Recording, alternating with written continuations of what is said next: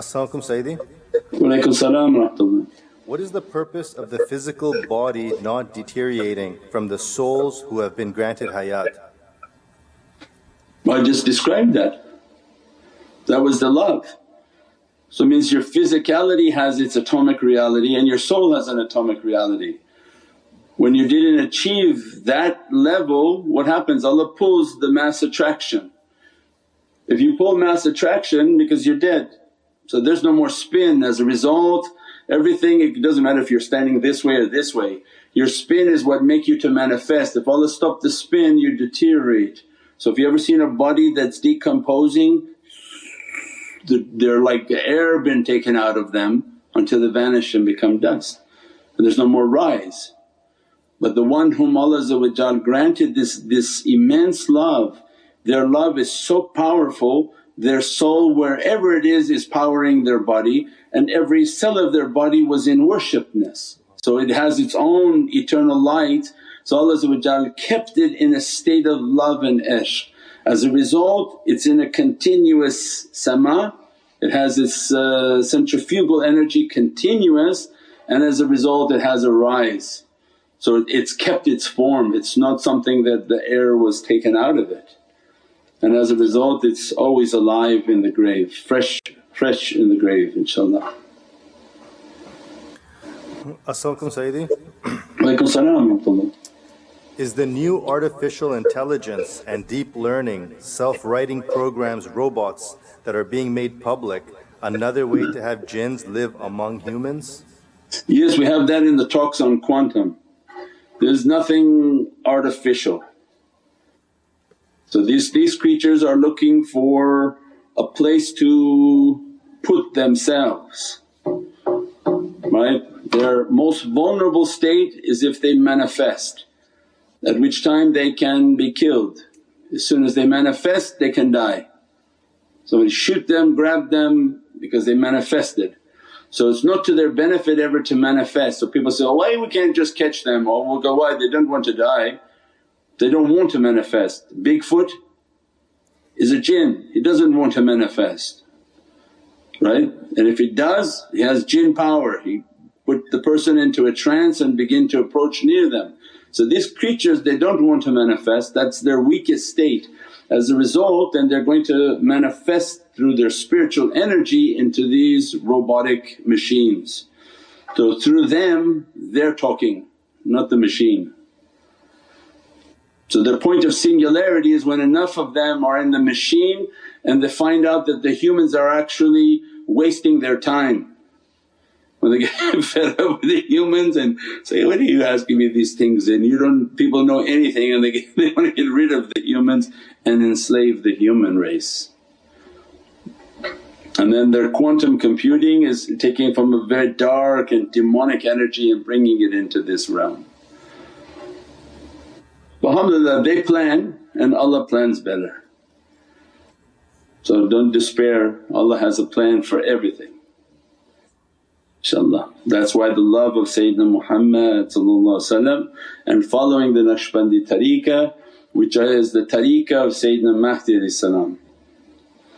And by following the tariqah and following that way and being under the nazar of Sayyidina Mahdi, then alhamdulillah to be dressed by the light, to be dressed by the ulum, and to be dressed by mu'min beings that are protecting and guarding all those whom are ashiqeen, and from that love and that reality inshaAllah.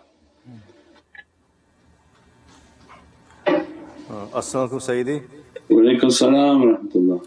Sayyidi, the colours of the stations of soul are not spoken by other great saints of past such as… What was that? Let's start again, I didn't hear the first word. The colours of the stations of the soul are not spoken of by other great saints of past such as Ghazali, Ibn Arabi or other tariqas. Why is this? Isn't opening of the heart the same for all?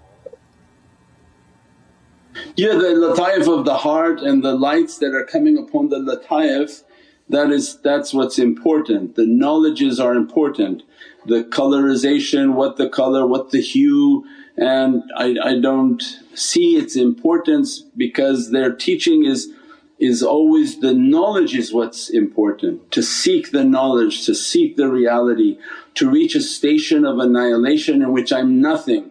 If they sent a jubba to you in meditation, I'm nothing, don't want it. We sent this sword to you in meditation, thank you, I don't want it. So we never encouraged the system of seeing what colour is my light, for what's the purpose of seeing the colour of my light. I wanted to enter a state of nothingness. So that which makes me to become something would actually affect my ability to be nothing. The lataifs of the colour, and the only reason those are is just for an understanding that when you're meditating the shaykh begins to send these lights. So the yellow light upon the lataif is a light of knowledge. This is a light in which Sayyidina Jibreel sends a light and begins to reside within the heart and soul of that servant and brings down these knowledges, these ulum, the red light and the importance of death, blood and war. So that the battle and the struggle for the believers on how to struggle against themselves, and these are then the knowledges that are important. So red is significant in my life of struggle. Blood is also red because that has to do with the struggle, the cleanliness of my blood and all the realities of red. The state of red is also a state of death. When autumn comes everything turns red because it's teaching us, I was once beautifully green and I too will die and become red. The blood is leaving, the life force is leaving, as a result becomes red and then greyish black. So it means all these colours in the pursuit of these ulum and knowledges for its haqqaiqs and its understanding for everything around us, inshaAllah.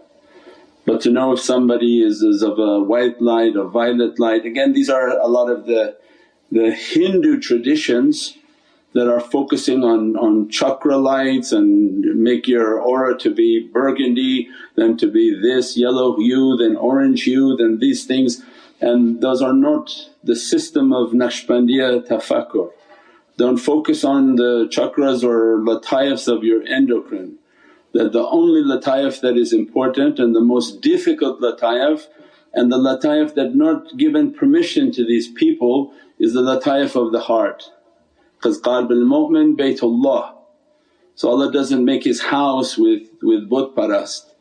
So they don't have that understanding, so they keep focusing on the power of the endocrine which is of no value. Because they can open these energies and be demonic and angry, mean people, smoking people, crazy, naked people. But the heart requires Allah's security channels where all the security of the heavens have to verify that person, verify their progress, verify their characteristic. And the one who controls the heart controls 360 points of the body, but the one who controls 9 points of endocrine controls nothing.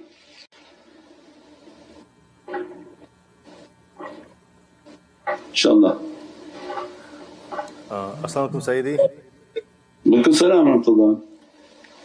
Sayyidi, when there is a death in the house, why people advise to cover all mirrors in the house for 40 days? Is it an obligation or a cultural practice? I believe that's a cultural practice. When there's a death in the house they don't want to have mirrors for 40 days. Superstitions and cultural, or maybe they don't want to see something as a reflection in the mirror.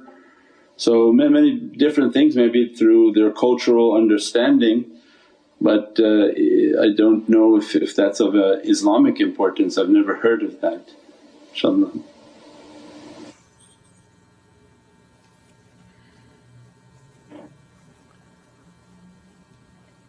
As-salamu alaykum Sayyidi. Walaikum salam wa rahmatullah. We just wanted to say I was feeling a bit down all day and my heart was sad. Tuning into this khutbah and hearing your voice totally healed me, my mind and heart. Jazakallah khair. Shukran, Allah bless you. Alhamdulillah, subhana rabbika rabbil izzati amma yasifoon.